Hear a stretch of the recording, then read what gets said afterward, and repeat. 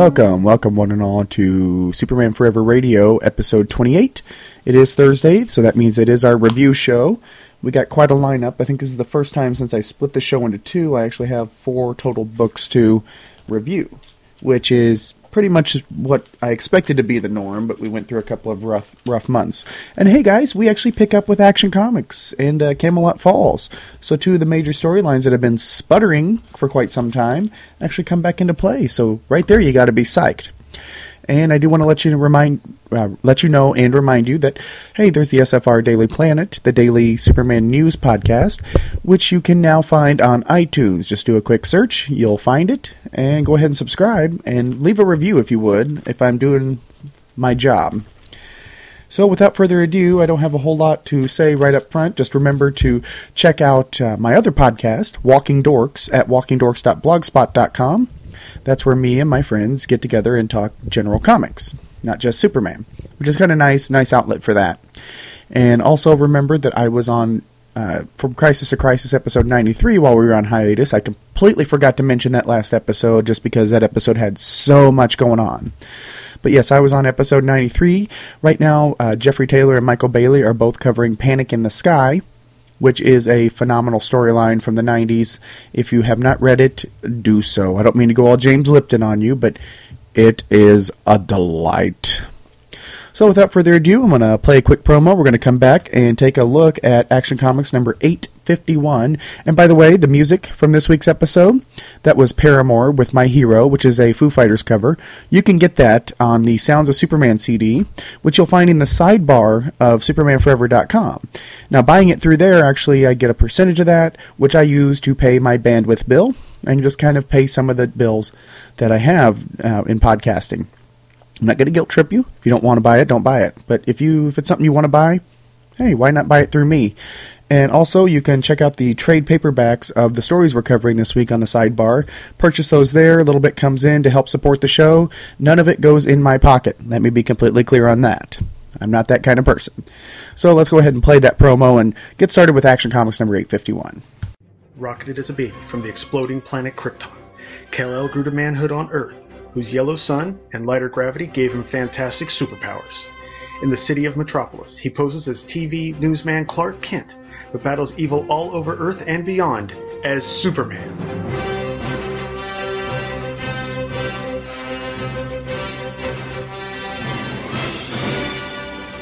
Superman in the Bronze Age is a weekly podcast following the adventures of Superman from 1970 to the Byrne reboot in 1986. Follow along at supermaninthebronzeage.blogspot.com. And first up out of the gate for the cover date August 2007 is Action Comics number 851. And it was released on June 27th, 2007 in both regular and 3D versions. I'm actually reading the regular. This is Last Sun, Part 4. Part 4. Oh, well, we're finally moving on several issues later. It was written by Jeff Johns and Richard Donner. Artist was Adam Kubert. Lettered by Rob Leigh, colored by Dave Stewart, with 3D effects by Ray Zone, edited by Nachi Castro and Matt Idelson. Superman, of course, created by Jerry Siegel and Joe Shuster. And the issue opens where Action Comics 846 left off, with Superman being thrust into the Phantom Zone by General Zod, Ursa, and Non, with Christopher Kent watching in horror. Superman is cast into a world of madness. Up is down, left is right. He's seeing all kinds of images from across our plane, and he's starting to lose his mind when a voice calls out, "Just let it go, just let it happen, or you'll go quite mad." And Mon-El appears in the Phantom Zone, or aka Largand. Superman's surprised to see him, or at least slightly, and we get a little bit of a recount of how Mon-El ended up there, meeting Superboy or young Clark Kent, depending on which version of the origin is, popular at this time. And having believed he was from Krypton until exposed to lead, which caused massive lead poisoning. So Largand was put into the Phantom Zone until Clark could find a cure, but I don't think he's been working all that hard on finding one. My opinion. So Clark remembers and states, "I failed you, I failed Christopher, I failed Earth." And Largand says, "Not yet, you haven't," and shows him Fort Roz, a piece of a Kryptonian prison that was put into the Phantom Zone when the Phantom Zone projector exploded.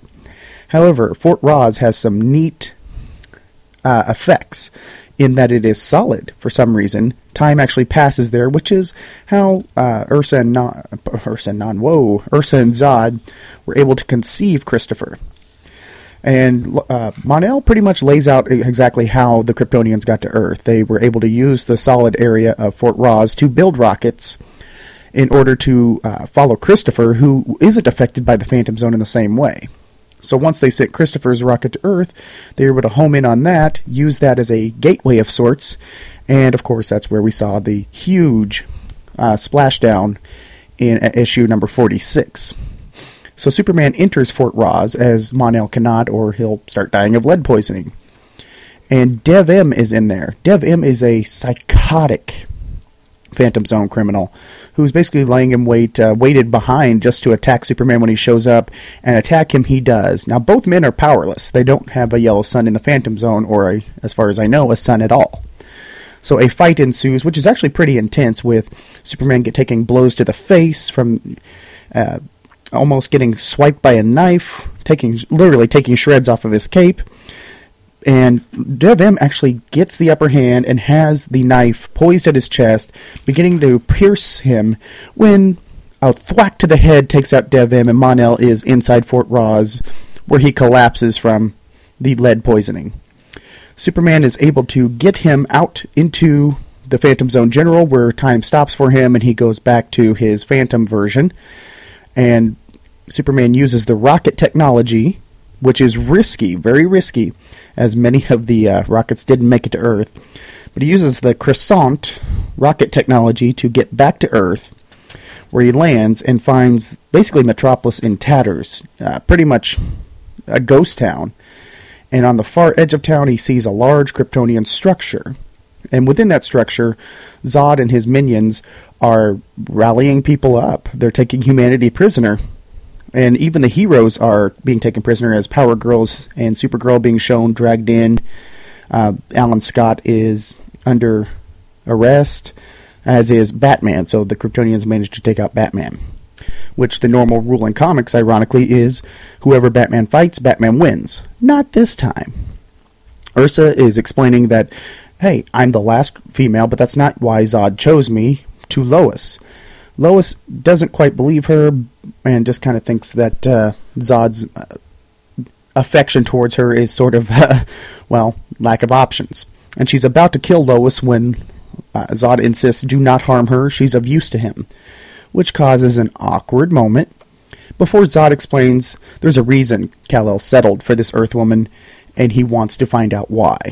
And just as he's walking towards her, a large bolt of heat vision burns his hand. Zod screams out in pain and looks over to see Lord Zod, a.k.a. Christopher Kent, staring at him and asks, "What do you think you're doing?" Christopher explains what Superman would do, and Zod's about to lay a beat down. As Mon-El explained, Zod and Ursa have been abusing the kid for years, which poses a question which I'll get to in just a moment when I get to the comics. So Zod's about to drag the kid off and beat him solidly.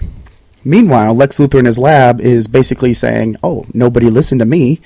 He has a ton of equations on his board, including several types of kryptonite, kryptonite detonating bomb, and Luthor is all about being right now, because he's basically saying, don't put your faith in Superman.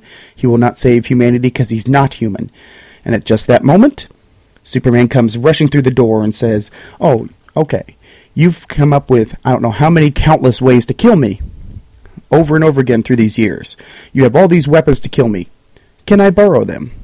Luthor responds by laughing just as a purple hand grabs Superman and drains some of his energy, followed by a bolt of freeze vision and then a bolt of kryptonite, bringing Superman to the ground. And Luthor says, no, you don't get it. You're not teaming up. We're not teaming up with you. You're teaming up with us, and reveals the Superman Revenge Squad: Bizarro, Parasite, Metallo, and Luthor himself. And just as he tells Superman, you're teaming up with us, that's when the issue ends, to be continued not next issue, but in Action Comics Annual number 11. Okay, where do I begin with this issue? I have, and pardon the pun, a ton of issues. Although one interesting note is we do get that first appearance of Dev M, who really never comes back. But we also get the all-new Superman Revenge Squad. But overall, the issue, it fell way short. If I had to point out a single flaw, it was the fact that this story came to pretty much a dead stop after Action Comics 846. And yes, we had that pseudo tie-in with issue number 847, but long and short, the story's been dormant for 4 issues. Now, in real time, that's literally 4 months. And we have an abbreviated time, obviously, doing this on a weekly schedule, even though we've had some interruptions. But even in the short time that we've been doing it for this podcast, at least on my side of the mic, it fell dormant, and I almost forgot what was going on. So let me abbreviate and do a quick synopsis to get us caught up. Superman finds a boy who's Kryptonian, gets attacked by Bizarro. Turns out that Lois and Clark decide to adopt the boy and name him Christopher. The boy turns out to be General Zod and Ursa's son. They trap Clark in the Phantom Zone.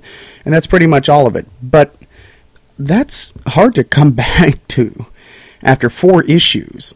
I mean, we've been off, I'd say 5 weeks at this point, 5 to 6 weeks, given that, a couple of interruptions in the hiatus. Can you? And it's hard for me to remember, even coming back to this particular issue. This issue got buried for me in real time when it was actually coming out. And it's just hard to get that momentum back, especially when this is something that's supposed to be building towards a climax with this issue. Now, add to the fact that, as I mentioned, it's not continued next issue. It's continued in Action Comics Annual number 11. I looked this up. That issue does not come out until May of 2008. May of 2008. Almost a year later, and this was a storyline that was supposed to run a total of 5 issues. Yet we have 3, 4 that didn't tie in, and now 4. If that makes sense, let me re-say that just to make sure. We had 3 issues in sequence. Then we had 4 issues that didn't continue this story. And now we have a 4th issue that does pick up before dropping it for almost a year. This is not good storytelling. And I know I shouldn't let retroactive knowledge taint my view of the story. I should be reading it as if I'm reading it for the first time in that timely context, but it's hard not to. Because, as I mentioned, this is leading towards a climax. And when that climax just doesn't happen, the story simply fails. So here we are, left in almost the exact same circumstances we left in 846, with the exception of Superman being outside the Phantom Zone. The Kryptonians have conquered Earth. Superman is now at the mercy of the Superman Revenge Squad, and everything is still dire. Okay, not exactly. We need some sort of resolution, and a year is way too long to wait.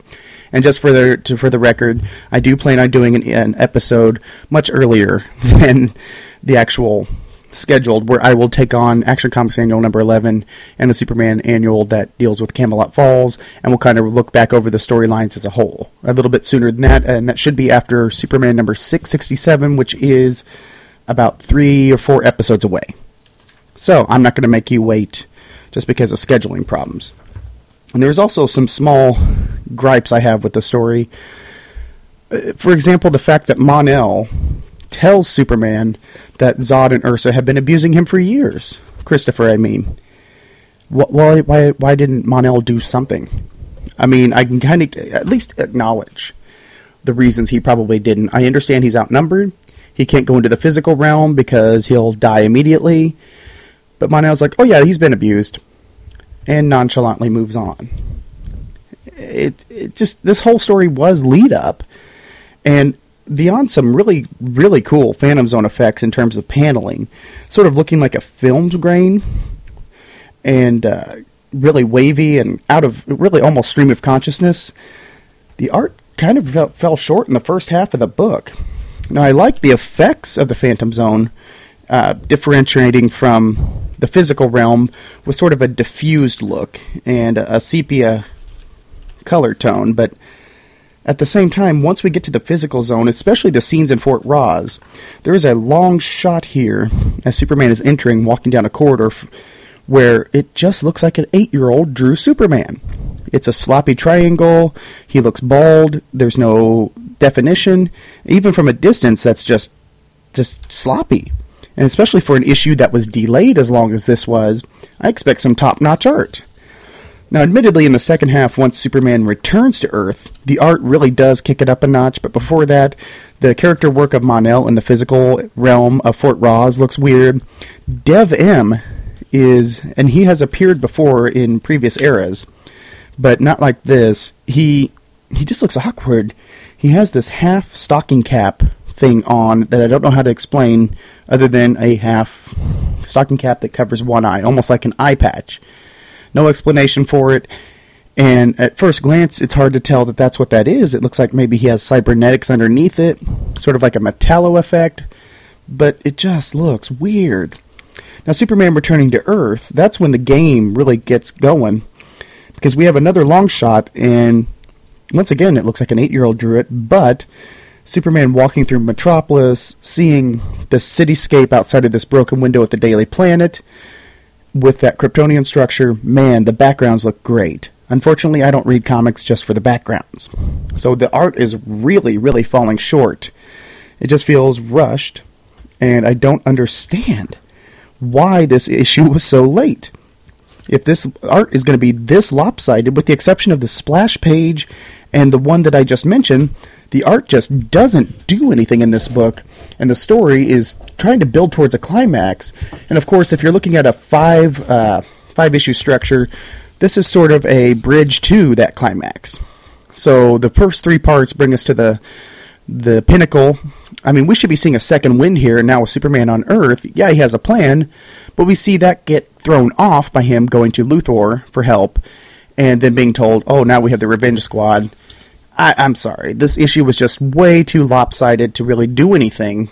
It doesn't really further the story that much, because all it does is get Superman out of the Phantom Zone, and it reestablishes, though, that Mon-El is in there. So all that stuff from Action Comics Annual number 10 conveniently comes to play. So I'm going to put this down on a quarter bin. That's where I'm ranking it, just because the art was sloppy, the story didn't go anywhere, and when it did get to wherever the destination was for this issue, it left us hanging for a year. Quarter bin. And you know what? I'm actually going to drop it down. I'm going to put it and leave on the shelf. This issue was just a complete disappointment. For all the delay, for the storyline being that sloppy, I'm putting it at the lowest level of leave it on the shelf. Don't bother with this issue. Just don't bother. Let's kind of do a palate cleanser here and move on to Superman number 664.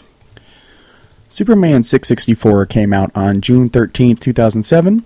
The story was titled Countermeasures, written by Kurt Busiek, penciled by Carlos Pacheco, inked by Jesus Marino, lettered by Richard Starkings, and colored by Alex Sinclair, edited by Matt Idelson and Nachi Castro. Superman was, of course, created by Jerry Siegel and Joe Shuster. And the issue opens not quite where 663 left off, as we're seeing it from a different viewpoint. We actually pick up with the prankster watching the city from his lair, which we saw a few issues ago. And man, I really like what they're doing with the prankster. But let me move on with the synopsis. I apologize. As he watches, he sees the scene where we left off last issue, where Superman is having his willpower defeated by Arion, who's ticked off that Superman just won't quit being Superman. Hey, haters gonna hate, right? So Superman actually is starting to feel it ebb away. Lois and Jimmy, who are up in the Daily Planet, actually hear what's going on and, of course, go rushing, because that's what Jimmy and Lois do. They rush out every time there's something. So down below, Superman's really falling into this psychic spell, just starting to lose it. But what Arion doesn't know is that Superman had some training with the Martian Manhunter to kind of overcome these psychic attacks, just in case, because nobody wants Superman under somebody else's willpower, which is ironic, since right after that there is an attack by a fleet of, well, they're called Squad K. I'm not going to bury the lead, but describing what they look like, think of John Byrne's Krypton, sort of a stormtrooper if it existed in that. Yeah. But they execute a maneuver called Mind Control Protocol Alpha, which sounds really cool, but what it really means is they're going to throw a lot of random high-powered weapons at the Man of Steel. For example, high-intensity sonics, lightning, is what they're called. They're called Skin Janglers. That's just an awkward porn title waiting to happen. Anyway, Turek and Sarka, the two young kids from New Genesis who stowed away last issue, watch from above on a rooftop. Lois calls out the leader of Squad K and asks, "What's your business? What are you doing?" And he says, "You're interfering with the federal operation, so step back." Federal operation. Arion's kind of surprised. He'd intended to capture Superman pretty quickly, but he's just kind of surprised by the what he calls uniformed imbeciles subduing him for him. How amusing. And then the uniformed imbeciles turn their attention to Arion with no success. Arion just pretty much wipes them out. They have no effect. That's when the choppers come in. So this is just a situation getting worse and worse. And at least Superman's kind of free of Arion's influence to some extent, right? Nope. That's starting to sink in. With all these distractions, he's not able to use all of Martian Manhunter's mind control techniques. And Superman realizes he's a danger and basically pounds on the ground to get away from Squad K, fends them off, and flies away just to kind of remove himself from the situation so he doesn't endanger anybody. So, Superman flies off as Lois and Jimmy stay behind to ask questions, and as Superman is flying away, he gets hit by a very giant pie. A cream pie. Just right in the face. And this sends him kind of careening. Prankster, driving basically a garbage truck with a catapult on it, drives away and says, "Isn't it great when a scoundrel like me can aid the forces of law and order, helping stop a dangerous threat to society?" So, as Superman's wiping the pie from his eyes, he realizes that standing in front of him is Hal Jordan, Wonder Woman, Starman, Stargirl, Hourman, Black Lightning, Dr. Midnight, Vixen, Hawkgirl, and Power Girl. So basically, several members of the JLA, JSA, which is ironic since they are crossing over this month. How convenient. And Hal tries to get him to relax. Just relax, you're under the control of magic. Superman basically just using his super voice, which doesn't crack out very often, yells, "I'm fine." And says, "Okay, I'm sorry. Okay, I'm cool. I'm calm, collected," as just seen by using my super yell. But Superman basically explains, "Hey, I already broke free of this spell all the way back at the Daily Planet. You're a little late to the party. And I am losing Arion." So Superman has to rush back and try to catch Arion, who at that time is out at sea, and a few shield spells later is kind of making a nice getaway. He takes one moment and thinks, "Hey, somebody might be there," but apparently shrugs it off as Sarka and Turin, using their micromass grip technology, basically shield themselves and follow Arion as he flies out to sea. So Arion has gotten away. Superman returns to the scene where Squad K explains to them that basically they were formed in order to protect Metropolis from Superman should he ever come under mind control again. Superman notes that Batman wasn't with the group that confronted him, and double checks to find that Bruce is already working on his own solution. As his kryptonite ring was destroyed, he's looking for yet another ring through several options. Gotta love Batman. He's such a great friend, looking for ways to destroy you.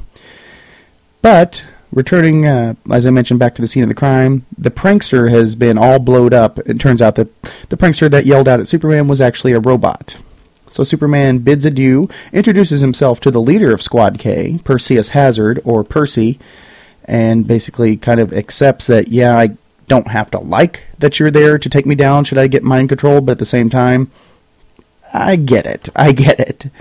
So Superman flies off, finds the prankster in his lair, and basically brings him to justice. And the cool thing is, prankster takes care of his many female aides, as he's already got legal counsel ready for him. And as the issue ends, Superman is flying above Metropolis in the rain, brooding, and yells out to Arion, who knows where, that he will find him. And I don't think you're going to enjoy it. And next issue, Jimmy Olsen, A Countdown Dossier. That's right, a countdown crossover. Aren't we excited about that? As far as this issue, this was just kind of all over the place. You had a lot really going on at one time, even though it didn't seem like it. For example, Superman's fighting off Arion's influence while Squad K attacks. As I mentioned, they look like stormtroopers in the John Byrne Krypton. I don't like this design. They're awkward.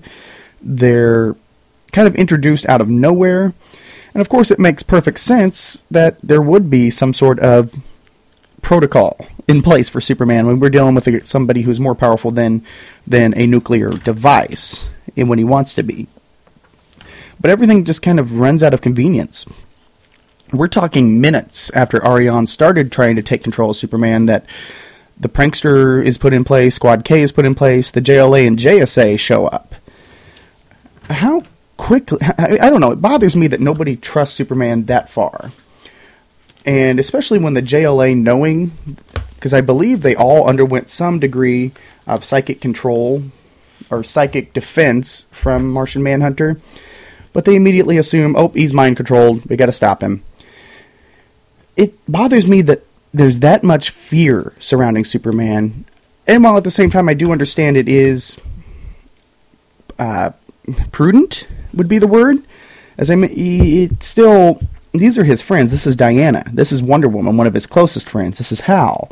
And Hal is in no position to talk about going rogue. But I kind of get Hawkgirl and Power Girl being there. That makes a little bit of sense. Even Black Lightning and Dr. Midnight. But we're talking all of this would have happened in a matter of minutes. How many protocols are in place for should Superman go crazy? It's over the top. It bothers me. And you know what? It doesn't further Camelot Falls anymore. We do get a nice callback to the Prankster, who's been really a off and on part of the Superman mythos since Infinite Crisis. And really, just as he was coming into his own as a villain and in a position where I really liked him, it was very reminiscent of where the Riddler was at this time in the Batman mythology, where the Riddler was actually kind of not so much a villain at all. He was his own detective and kind of a more fleshed out character under the guidance of Paul Dini. Prankster could have really become that type of character, a nice supporting character, an anti-hero of sorts. He just wants to go out and do some pranks, distract Superman. He could have been a nice, what's the word I'm looking for? Sort of a spice to the story. A nice ancillary character. And overall, the story it didn't go very far. There was way too much that happened all at once, and nothing came about. Really, if I could break it down, the synopsis very quickly. Superman fights off Arion, fights Squad K at the same time, tries to chase Arion, ends up getting called out by the JSA, and Arion disappears. And Superman understands that, yes, there are protocols in place. But it just seemed the wave of paranoia was way over the top. The art by Pacheco really, I don't know what's lost on this, because he started out so solid on this book, and the colors even have faded. The backgrounds aren't quite as detailed as they were.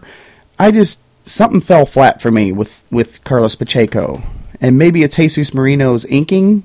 It's never easy to tell, but there are some really awkward panels. For example, when he's trying to get away from Squad K and explain that he's no danger, the line work on his face, the number of lines you add to a character ages them exponentially.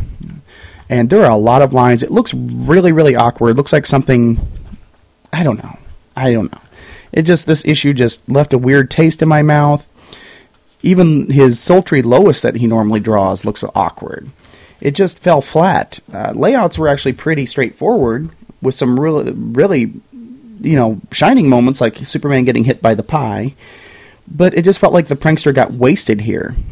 And he really could have been something great, but no, we're just going to settle for this cameo and call it good. So, with this, I actually end up giving this issue, I'm going to give it a quarter bin. And actually, you know what? I'm going to upgrade that to wait for the trade, as I'm just indecisive this week. Because it is entertaining to an extent, but it just fell flat at the end and felt like I wasted 20 minutes. While I was entertained reading it, it didn't feel like in the long term it really satisfied me.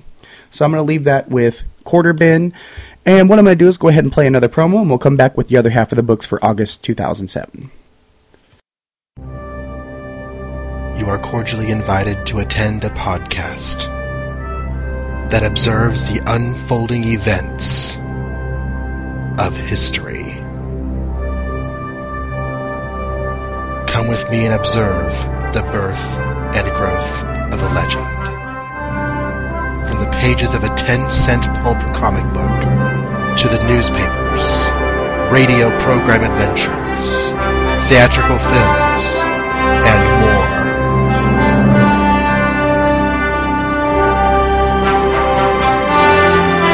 Witness the dawn of the superhero.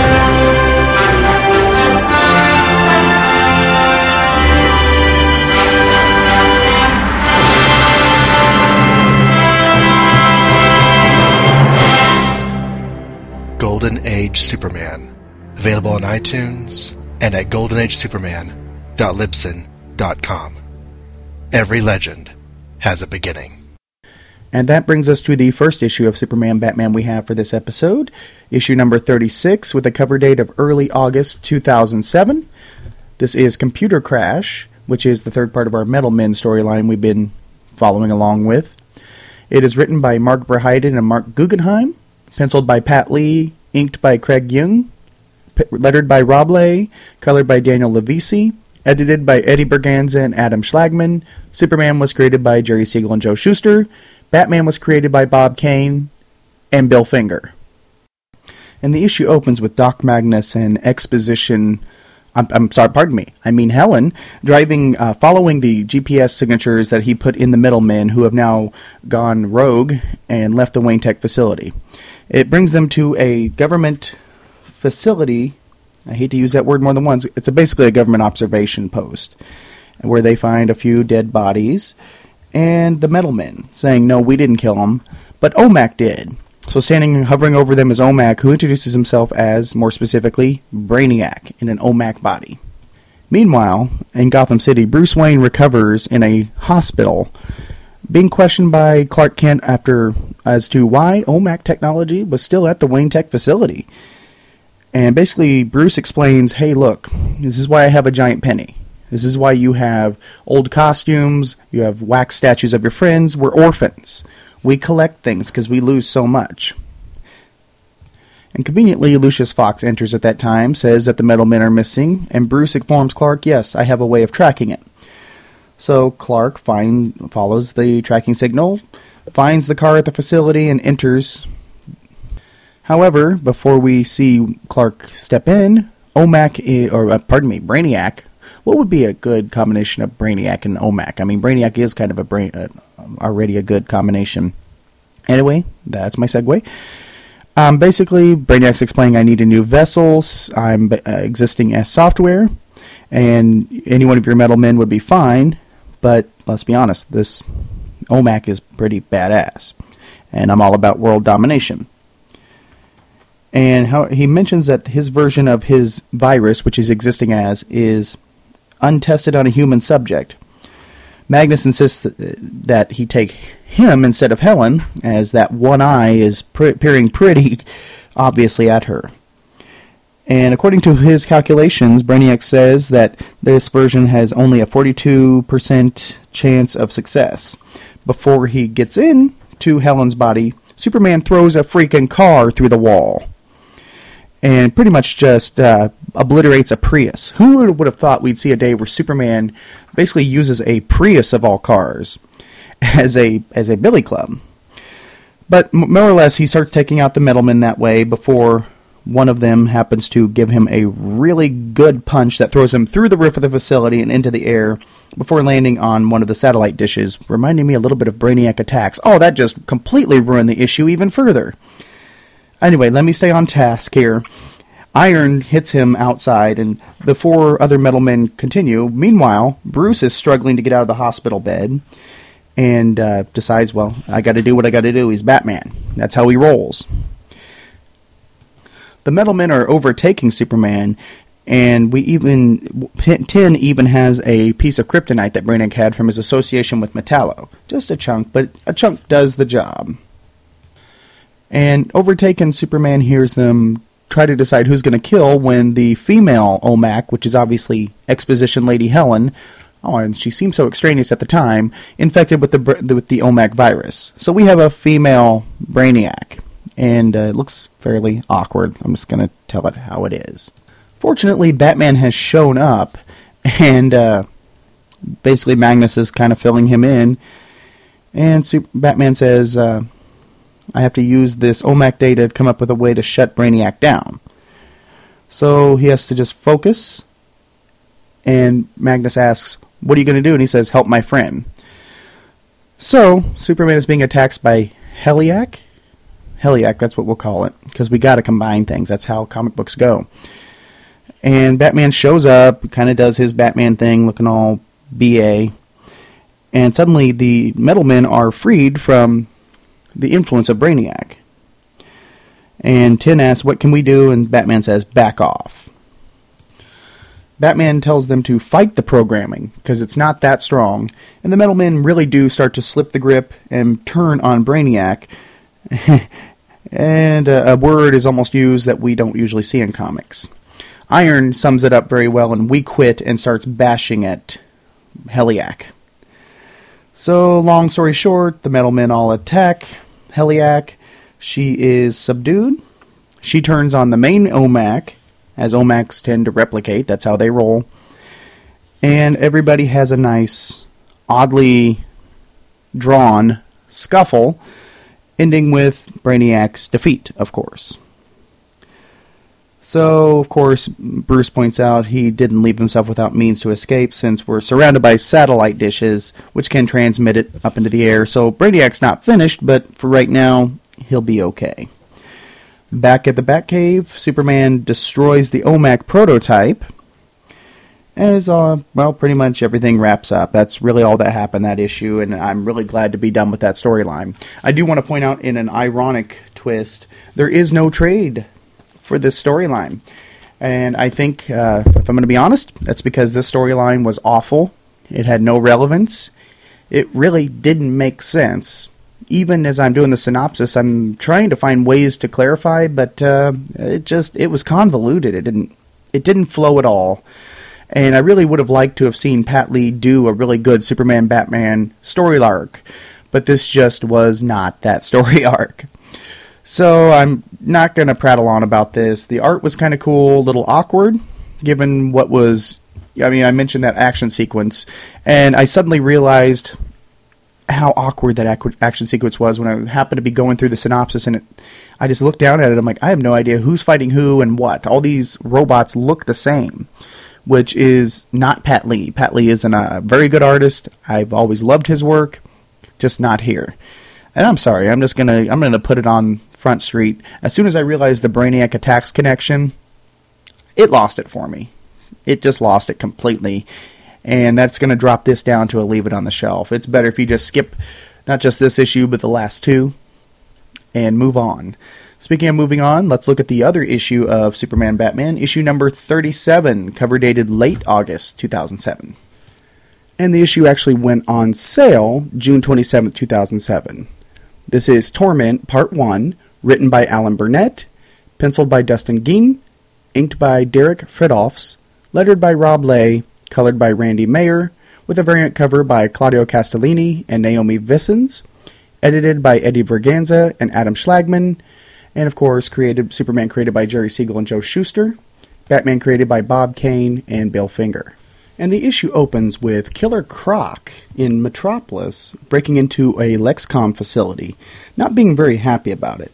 But of course he violently comes in, slashes the guards, and steals a crystalline object before fleeing and escaping. When security asks Lex, might be nice to know what they stole, Lex says it's better that you don't know. And of course Batman, suspecting things at all times, conveniently being there, listens in on one of his devices. At a dock, Killer Croc hands over the object to Shrocken, the slimy-looking... He looks like Pizza the Hut, if you want to know the honest truth. But he hands it over and says, "Can I go now?" And Shrocken is just violent. He starts hitting Killer Croc, kicking him, and says, "You don't speak to Shrocken. You don't look at Shrocken. You are feces, slime, something to be wiped away. Croc knows that Shrocken's going to kill him and flees again, jumps into the sea, and swims as fast as he can. Meanwhile, in Metropolis, Clark, Lois, and Pete Ross have lunch, and Pete ends up calling Lois, getting my L's confused, Lois hot. And basically explains that Clark is the most stable person he knows, which is ironic because right after that, Clark gets a text, has to run, and Lois says things just got a little bit more unstable, or a little less stable is the actual word. I apologize. Superman shows up at the Batcave, where Batman says, hey, Batman's at the computer where he normally is, looking up YouTube videos. No, he's actually looking at the object. And Batman has yet to really find out what it is. It's just security tape, but it looks like a satellite. Superman immediately recognizes it as Kryptonian, and Batman agrees. It looks like it's probably some Kryptonian hardware that Luthor's been salvaging to use on him. But why is Croc after that? Croc's not that divisive. And Batman agrees. So somebody else has to be behind it. Shrocken? Of course, they don't know that yet. Meanwhile, in Gotham City's west side, an older gentleman in a bowler hat and a cane walks alongside a fairly younger gentleman, looking a little bit like Red Arrow, but he's wearing this scarf hiding his identity in large shades, and the older gentleman hands over this cube with a sphere in the middle, which has the programming for the device that Shrocken has taken. And old man wishes the young man luck, says, you're really taking on a lot, and worlds will change.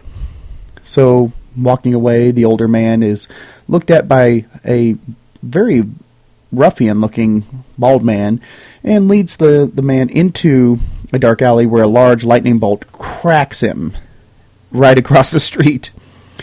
In the North Atlantic, a fishing barge actually manages to pull up their catch for the day at 6:30 p.m., dropping it all out of the net, and they are both surprised to see Killer Croc in there, the fisherman, who look like a cracked-out Santa Claus and a very large Kimbo Slice in a skull cap.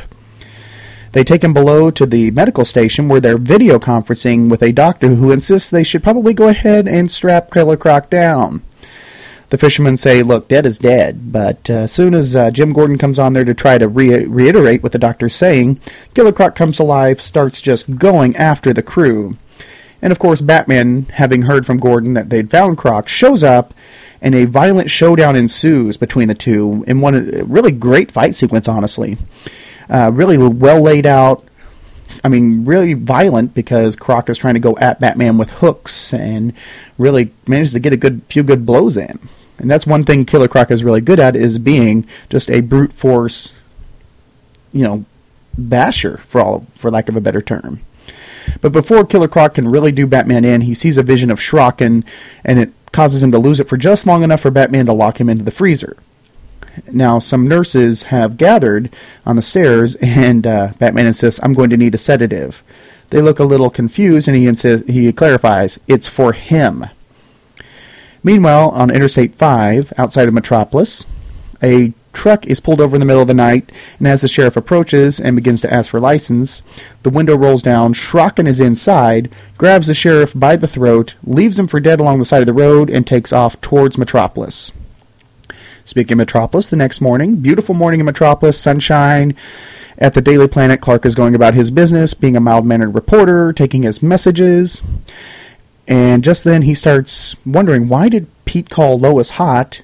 And then suddenly there's a rumbling. Something's going on. Is it an earthquake? He can hear the tectonic plates shaking. Without enough time to jump into a storage closet, Clark uses the elevator shaft, switches to Superman, but immediately reverses his downward direction when he sees large growing rocks beginning to grow through the shaft. Flying outside, he manages to get some height, look down so he can look down on the Daily Planet, which is being bombarded by large spires of kryptonite, flooding Metropolis. And the issue wraps up with Superman saying, how is this happening? Okay, so we just read issue 36, and really for the last 3 issues, this book has been lackluster. Extremely lackluster. This issue starts a good upswing. I'm never against just a good, well-told story. It doesn't have to be earth-shattering. It doesn't have to be an event. I just want to enjoy reading my comics and justify the $2.99. If you give me 20 minutes of, entertainment, I'm good. And that's what this issue did. And I remember thinking just a few minutes ago, ironically, that perhaps Gein was dragging Pat Lee down, and now I don't think that's the case, because Gein has a much cleaner style. It is very reminiscent of Pat Lee, but much cleaner, much more clear. And as I mentioned, there was the fight sequence on the barge, and this is skipping ahead a little bit, but his layout on that is actually very precise, where in issue 36 I was having trouble deciphering who was fighting who, what was going on. Here, with Batman going against Killer Croc, this violent force of nature, the panels are clear, and there's even a nice detail where Batman has a harness when he's swinging in.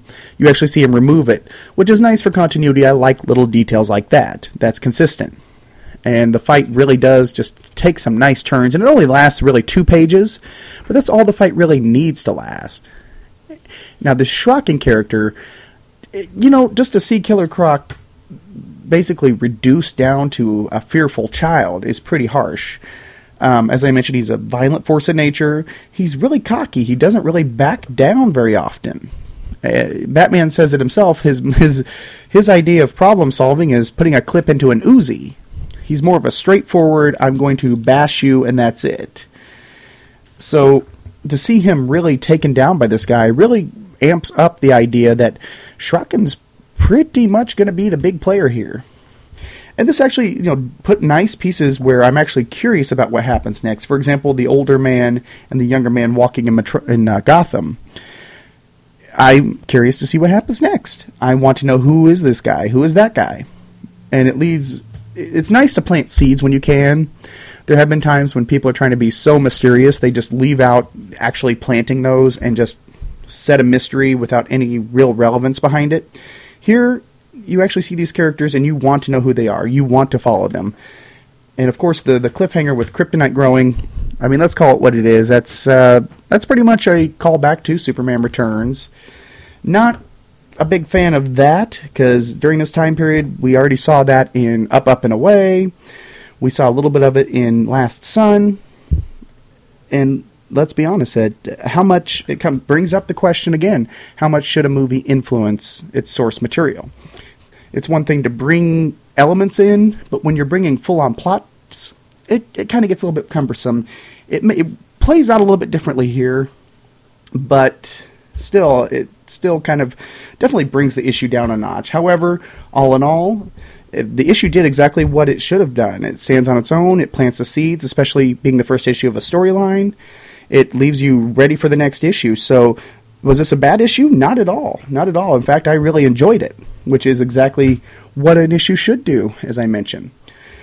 So I'm actually very happy with Superman Batman 37. It can stark contrast to issue 36, which I was I'll be honest with you, I was dreading reading it. I was dreading reviewing it. So this is a kind of an upswing for this book. Still not top notch. And there's still, let's point it out, there's still the Pete Ross thing. This is, assuming this is continuity, which always gets tricky with Superman Batman. Always. Because you're never quite sure, is this in, is this out? The book started out solidly in continuity and really was relevant. Now it just seems like a vanity book from time to time. So assuming this is in continuity, this is Pete Ross's first appearance following Infinite Crisis, and does acknowledge the Lana-Pete situation, which is, awkward in itself. They don't mention the Ruin Saga, which is probably better. Pete's trying to move on from that. To have a guy that really climbed the ranks, went to vice president, became president because the original president went absolutely crazy on Kryptonite, and then to have all that ripped away. There should have been a little bit more with Pete, but it was kind of bothersome, and I'm glad Clark asked about it. Why would he call Lois hot? That's just, Pete's a little bit more conservative than that. That's the best way to put it. But Alan Burnett definitely knows how to tell a story here. He's definitely setting up a really good stage. It is reminiscent of some of the better episodes of Superman the Animated Series. So I'm actually going to give this a rating of pull list. It's actually a very good issue. I'm looking forward to going through the Torment storyline. And before we move on, I do want to point out that all 3 out of 4 stories this week are collected in trade. Action Comics number 851 is collected in the Superman Last Sun trade. Superman number 664 is collected in the Camelot Falls Volume 2 trade. And Superman Batman number 37 is collected in the Torment trade. All three of these you can find on the sidebar at supermanforever.com. You can get them from amazon.com at a good price. And a percentage of that does go to help pay the bandwidth and support the site. And I just figure if you're going to buy Superman stuff anyway, why not put it available and kind of help the site out? And by the way, the site's in no risk of going anywhere. Just kind of a nice way to offset some of the costs. Not that I'm putting it in my pocket. I do want to clarify that. Anyway, I'm segueing. I'm rattling on. So what I'm going to do is I'm going to play one more promo, and we'll look at what happened elsewhere in the DC Universe for August 2007.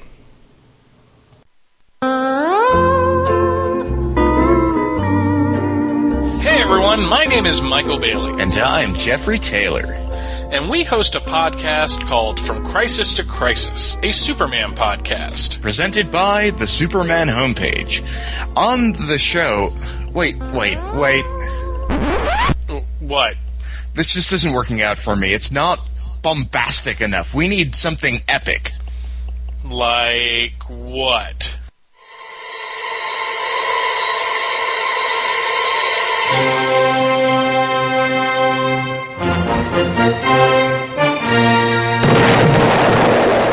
Welcome to From Crisis to Crisis, a Superman podcast. Presented by the Superman homepage. I am Jeffrey Taylor. And I am Michael Bailey. From Crisis to Crisis chronicles the adventures of Superman. Wait.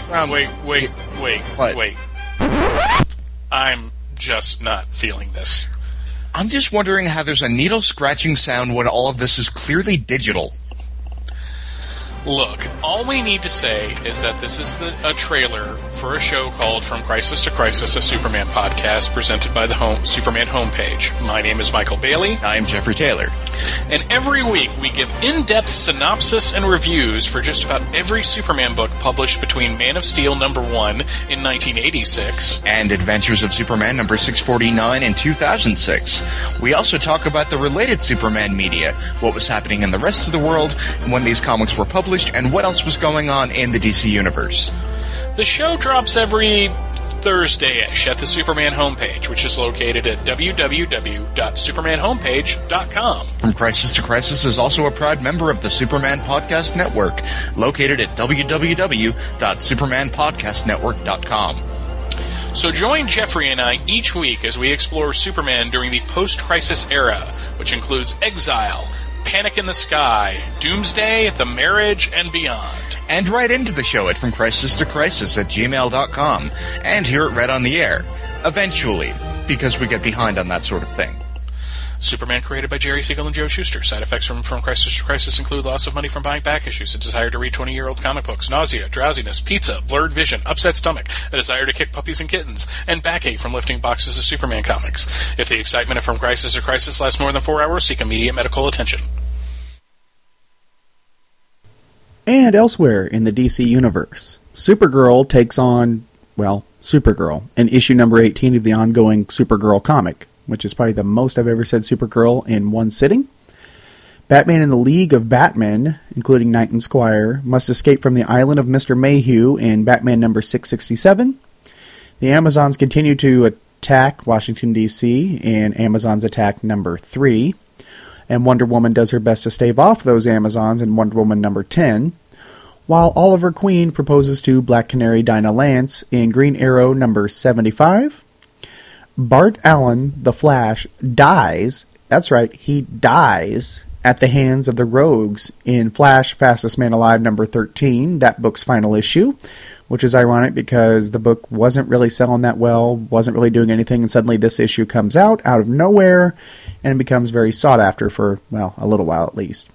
Ironically, Wally West returns at that very moment, quite conveniently, to the living. The Legion returns to the future, and Karate Kid stays in the present in Justice League of America number 10, which concludes the Justice Society, Justice League, Legion of Superheroes crossover, The Lightning Saga. Meanwhile, Sinestro begins forming the Sinestro Corps, which includes Cyborg Superman, Superman Prime, and many others over in the Green Lantern Sinestro Corps Special number 1, which will lead into the Sinestro Corps War, which will be a massive crossover there. Freddie Freeman continues his quest to gain the powers of Shazam by taking on Atlas in Trials of Shazam number 8. While Mary Batson takes on the powers of Black Adam, Jason Todd meets Forerunner, the Legion's Karate Kid gets acquainted with the 21st century, and Monarch enters the picture in Countdown issues number 47 through 44. So that is what was happening in the DC Universe during the cover date August 2007.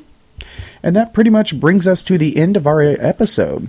And just remember to come back on Sunday for Superman Forever Radio episode 29, in which we'll be talking about Krypto and the Super Pets, an episode that I've been looking forward to for quite some time.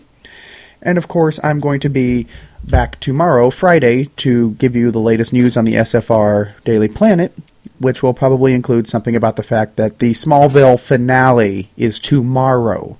It is tomorrow. Well, depending on when you download this. You may be downloading this on some other day next week when the thing would already happen. So if you are in the future listening to this, do not send spoilers back through time. And also, don't forget, I'm on another podcast, The Walking Dorks, which you can find at walkingdorks.blogspot.com, where I talk about comics other than Superman. And the SFR Daily Planet, of course, as I mentioned, was daily, which you probably didn't see coming by the title. It is available on iTunes, and I do basically, as it happens, news, or as close as it happens, once a day, in maybe twice a day if needed, Monday through Friday, with skipping Thursday this week just because of this episode. And I'm rattling on again. How awesome is that? Well, I'm not going to keep you anymore. That wraps us up for this episode. This has been Superman Forever Radio, a production of SupermanForever.com. As always, you can find the show and leave a review on iTunes, or visit SupermanForever.com. And of course, the show is a proud member of the Superman Podcast Network, where you can find other great Superman podcasts covering all eras of the Man of Steel at SupermanPodcastNetwork.com. Drop the show an email at mail@SupermanForever.com, or follow the show on Twitter. The username is @Superman4Ever. Superman Forever. And you can become a fan of the show on Facebook. Simply search for SupermanForever.com and press the like button. Leave a voicemail at the call-in line, which is 703-95-SUPER. That's 703-957-8737. Superman and all related characters, the distinctive likenesses thereof, and related elements are trademarks of DC Comics, a Warner Brothers entertainment company. This podcast is for entertainment purposes only, and no profit is made from the images or related properties belonging to DC Comics or Warner Brothers Entertainment. Superman was created by Jerry Siegel and Joe Shuster, and until next episode, keep on fighting the never-ending battle.